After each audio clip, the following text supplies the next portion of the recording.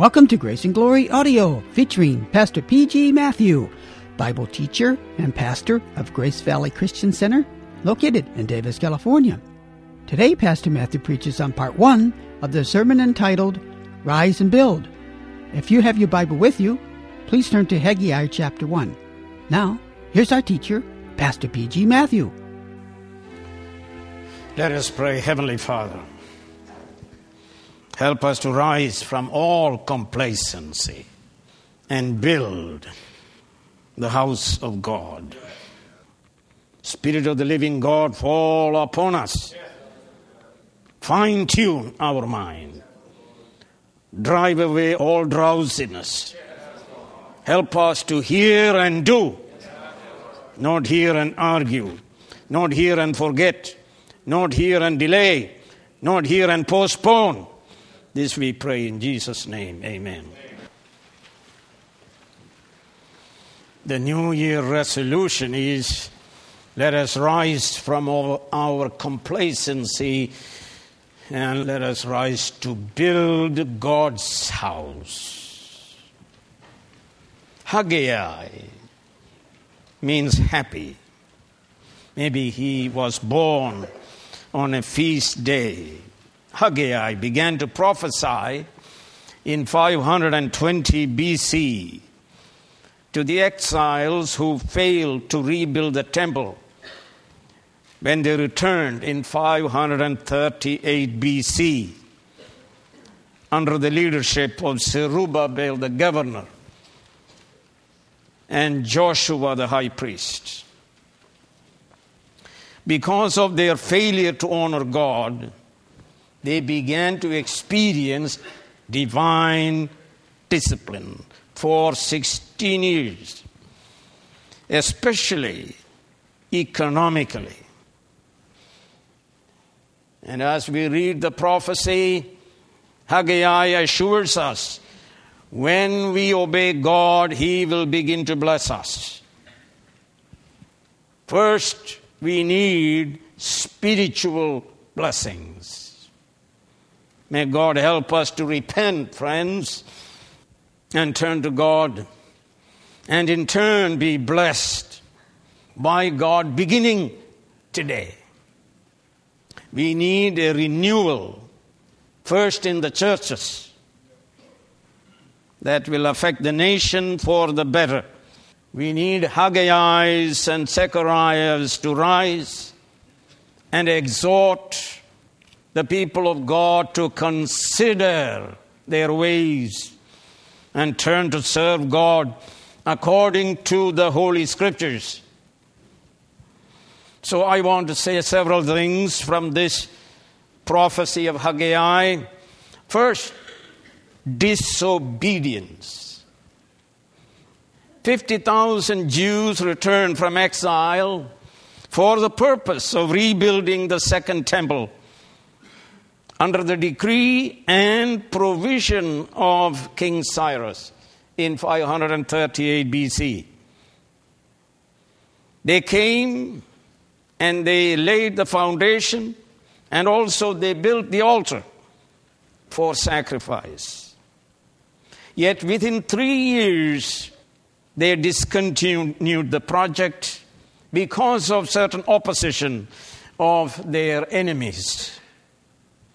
They failed to trust in God to deliver them from all their enemies. Count on it, friends. Whenever we begin to serve our God acceptably, there shall be opposition. Satan hates God's holy people. As you noticed when you read the book of Job, Satan hated Job, a blameless and upright man of God.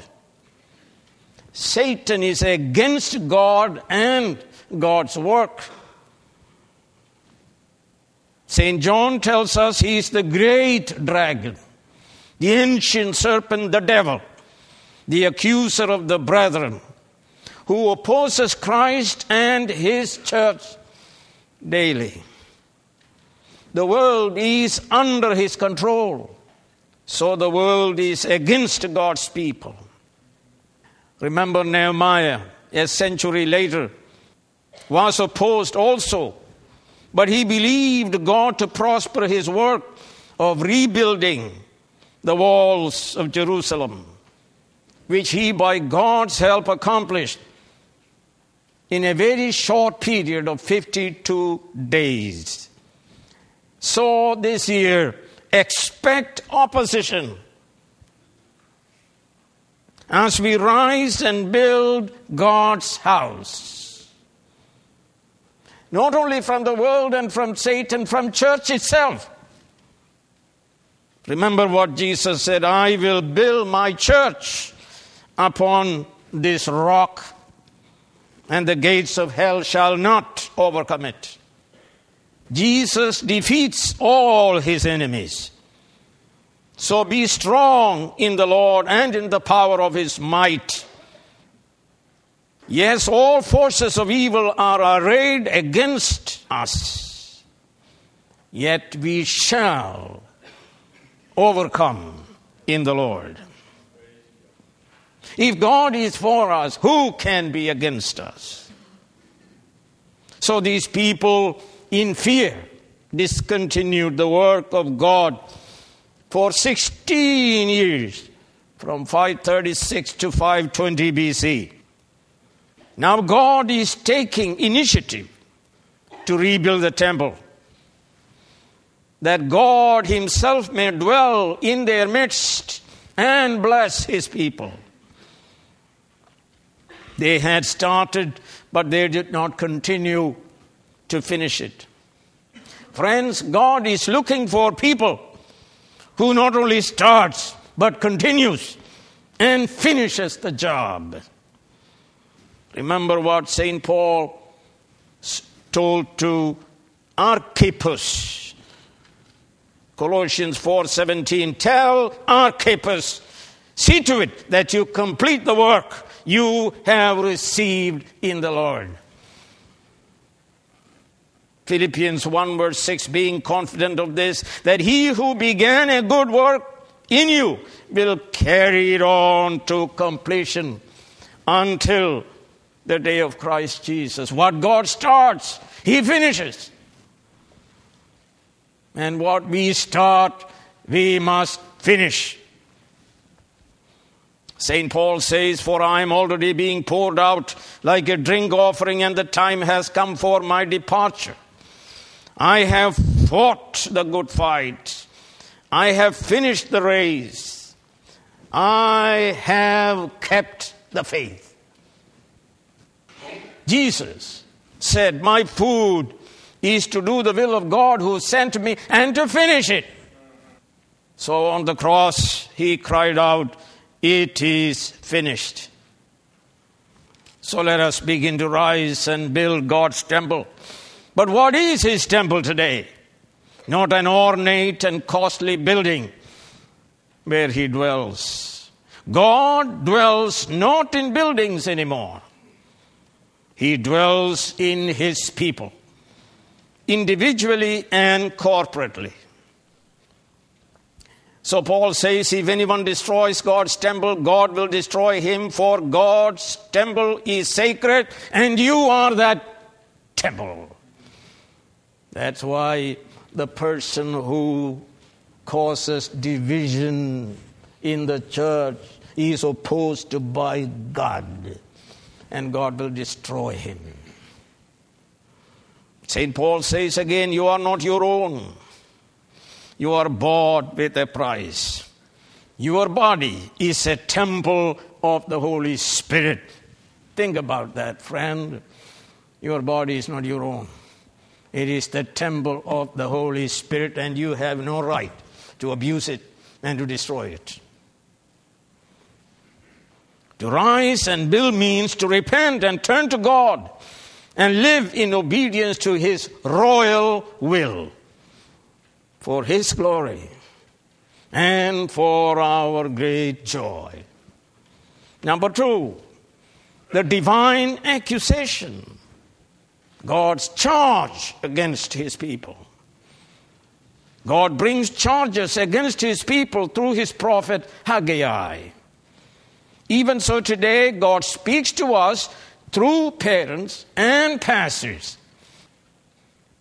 Listen to them and be careful to obey them. Notice, God shows his displeasure by calling them these people, verse 2 of chapter 1, not my people. God is not pleased with us when we disobey him. He says, my house lies in ruins. Verse 4 and verse 9. God is homeless. Before he dwelt in the tabernacle, Exodus 40, and in the temple of Solomon, 1 Kings 8. When God dwells in the temple, when God dwells in our midst, we are blessed by his manifest presence as God, King, priest, and prophet. We receive revelation. God gives us disclosure of his truth. The temple is a house of prayer. God listens to our prayers and answers it. We offer sacrifices for atonement. And so we receive forgiveness of our sins. When God dwells in the midst of us, he makes provision for us. He gives us protection. He gives us guidance. And he rules us as king. God's dwelling in the midst of his people is the greatest blessing for his people. Then people live in God's presence, coram Deo. Seek ye first the kingdom of God and his righteousness, and all these things shall be added unto you, Jesus said. The chief end of man is to glorify God and to enjoy him forever. This the exiles failed to do. Friends, only one thing is needful: knowledge of God and communion with God, to live in God's presence. Because they failed to build the temple, they became unclean people whose sacrifices became unacceptable to God. Chapter 2, 13 and 14. They lived a life of self-sufficiency and independence. Such a life is a cursed life. A blessed life is a life of dependence on God, in God's sufficiency. These exiles lived a life of frustration, futility, failure, and great misery. Joy and happiness eluded them. Number 3, the defense of the people. They put forth a defense. And what was the defense? Building God a house is a good idea. But the time is not yet. Excuses, sir. Excuses. It's amazing how sinful mind creates in the head excuses one after another. The time is not yet. Of course, 16 years went by, but they still thought time to rebuild is not yet opportune. Friends, people get used to a godless life, a cursed life of misery, unless God himself takes the initiative in waking us up from our stupor. We all live in misery when God is not dwelling in the midst of us. Not only that, there is a logical flaw in their argument, and God points it out. They lived in luxurious houses themselves. So God refutes their reasoning. He asks, is it time for you to live in big, luxurious houses? You want God to wait. You want heaven to wait. You have time and money to build for yourselves houses. But you have no time for God. God is saying it is a lame excuse. These people have no interest in spending time and money on God's house. They can do without God. The truth was, it was time for them to build in 538 God's house. It was time for them to build in 537, 536, 535, and so on. It was always time in God's will for them to build God's house. Friends, time is now. Now is the time.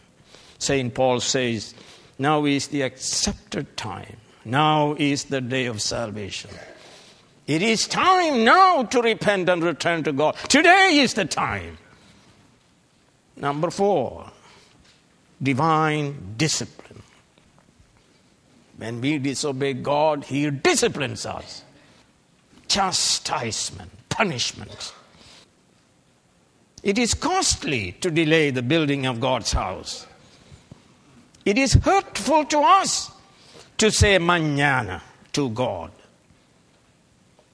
Do not postpone seeking God. Seek God today. Covenant disobedience leads to curses. That's a fundamental teaching in the Bible. So we read in Deuteronomy 28, 38 and 39, you will sow much seed in the field, but you will harvest little, because locusts will devour it. You will plant vineyards and cultivate them, but you will not drink the wine or gather the grapes, because worms will eat them. They should have read the Bible, because this revelation was given to them very early on. Listen to Amos chapter 4. I gave you empty stomachs in every city and lack of bread in every town. Yet you have not returned to me, declares the Lord. And you read the rest 4 times. He says, but you did not return to the Lord. The divine design in chastising us that we may repent and return to God and be blessed by Him. 1 Corinthians 11:30, we read, for this reason, because of sin, many of you are weak and many of you are sick and a number of you have fallen asleep. And so you read chapter 1, verse 6. You have planted much, but have harvested little. You eat, but never have enough. You drink, but never have your fill. You put on clothes, but are not warm. You earn wages only to put them in a purse with holes in it. That speaks about high inflation. Verse 9 through 11. You expected much, but see, it turned out to be little. What you brought home, I blew away. Why, declares the Lord Almighty? Because of my house, which remains a ruin, while each of you is busy. They were working, sir. Busy with his own house. Therefore, because of you, the heavens have withheld their dew, and the earth its crops. I called for a drought on the fields and the mountains, on the grain, on the new wine, the oil, and whatever the ground produces, on men and cattle, and on the labor of your hands. And you read chapter 2, 16 through 17, the same idea. I blew away, chapter 1, verse 9. I called for a drought, chapter 1, verse 11. I struck you, chapter 2, verse 17. Have some respect for God. He is sovereign and He is all-powerful and almighty, and He knows how to deal with me and with you He knows where to touch, where you are vulnerable. Friends, God controls nature. Chapter 1, verse 10. And God controls nations. Chapter 2, 6 through 8 and 20 through 23. Nations are but a drop in the bucket. Nations are likened to a dust on the scales. And God controls future. Chapter 2, 6 through 9. Look at it. I will do it. I will do it. I will do it. I will do it. Future is under His control. And thank God, He controls the future for us. We can trust Him. Godless life, friends, is a life of unhappiness, frustration, futility, emptiness, misery, pain, loss, because of curses due to our disobedience. God brought misery upon people. God was disciplining them. Number 5, as I said, what is the divine design? Why is He doing this to us? Not just to punish us. He is punishing us with a purpose. That you repent, forsake your sin, turn to God. As we read in Amos 4, 6 through 10. God disciplines His people through pain, sufferings. That they repent and turn to God.